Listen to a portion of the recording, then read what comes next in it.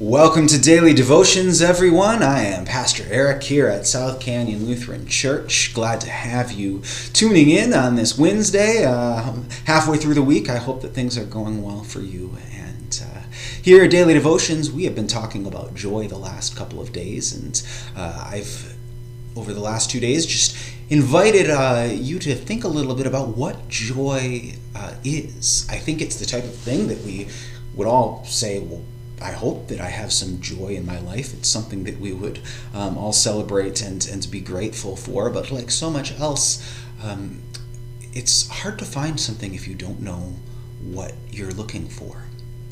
And so I've posed the question, what really is joy?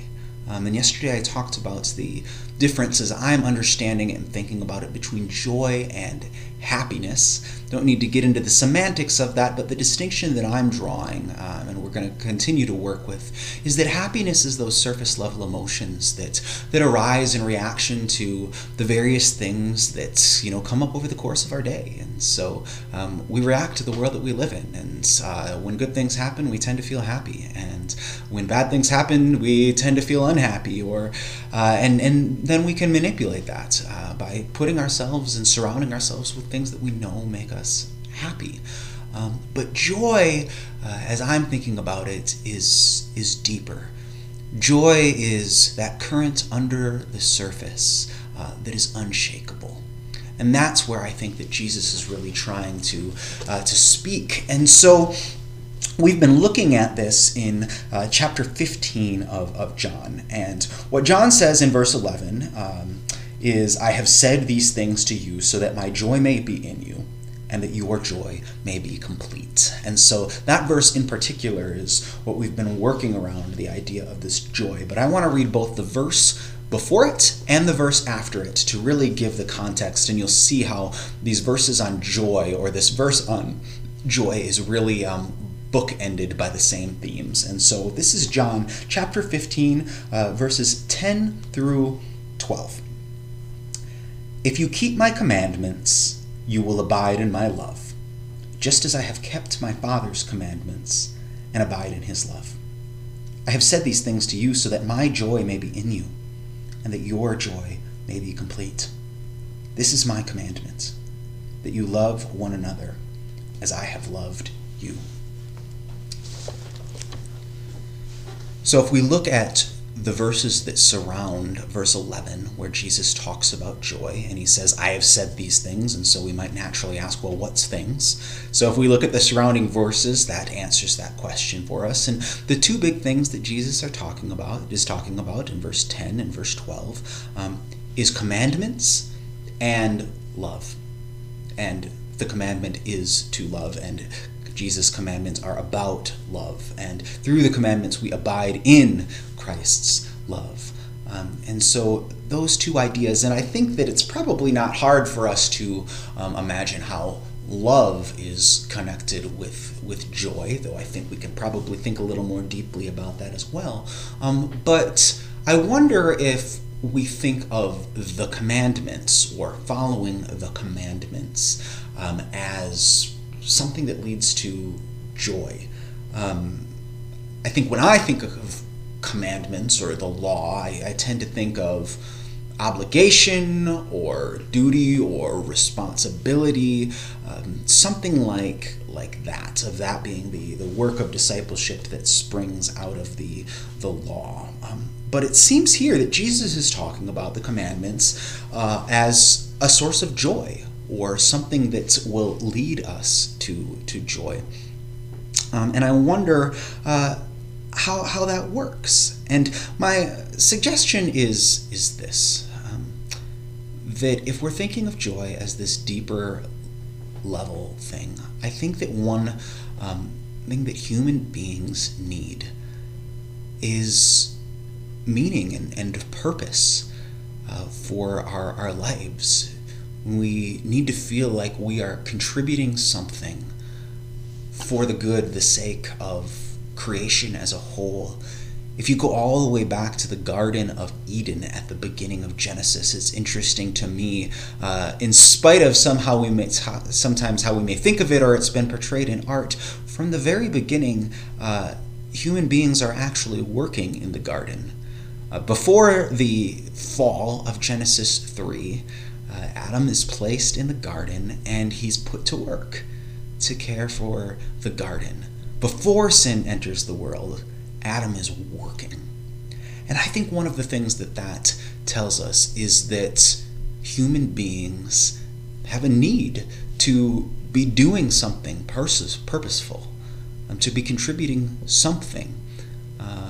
I know that I've talked to a lot of people after retiring where the pure leisure, not doing anything, maybe feels good for a while, but eventually most people seem to feel a need to find something to be doing that feels productive, that feels worthwhile, that feels like they're contributing to something maybe beyond themselves. They're somehow still connected to the wider humanity or the wider creation as a whole. And I think that that's something that is fundamentally a part of who we are. And if that is part of who we are, then the commandments, perhaps, we can begin to see how they lead to joy. Because the commandments offer direction for how we can live, how God calls us to live in the world.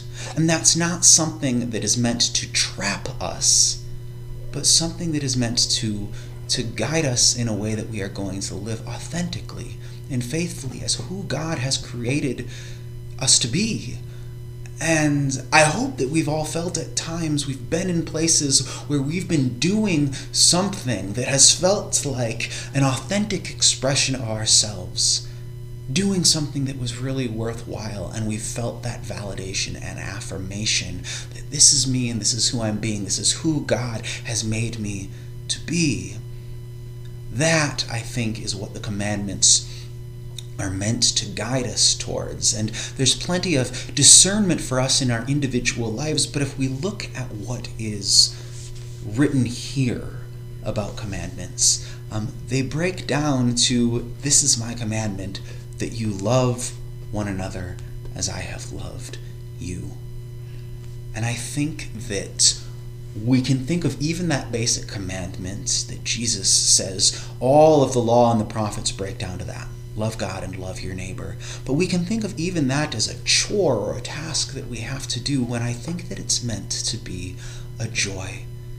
It's meant to be the guide for how we can live our lives in a way that is going to be fulfilling.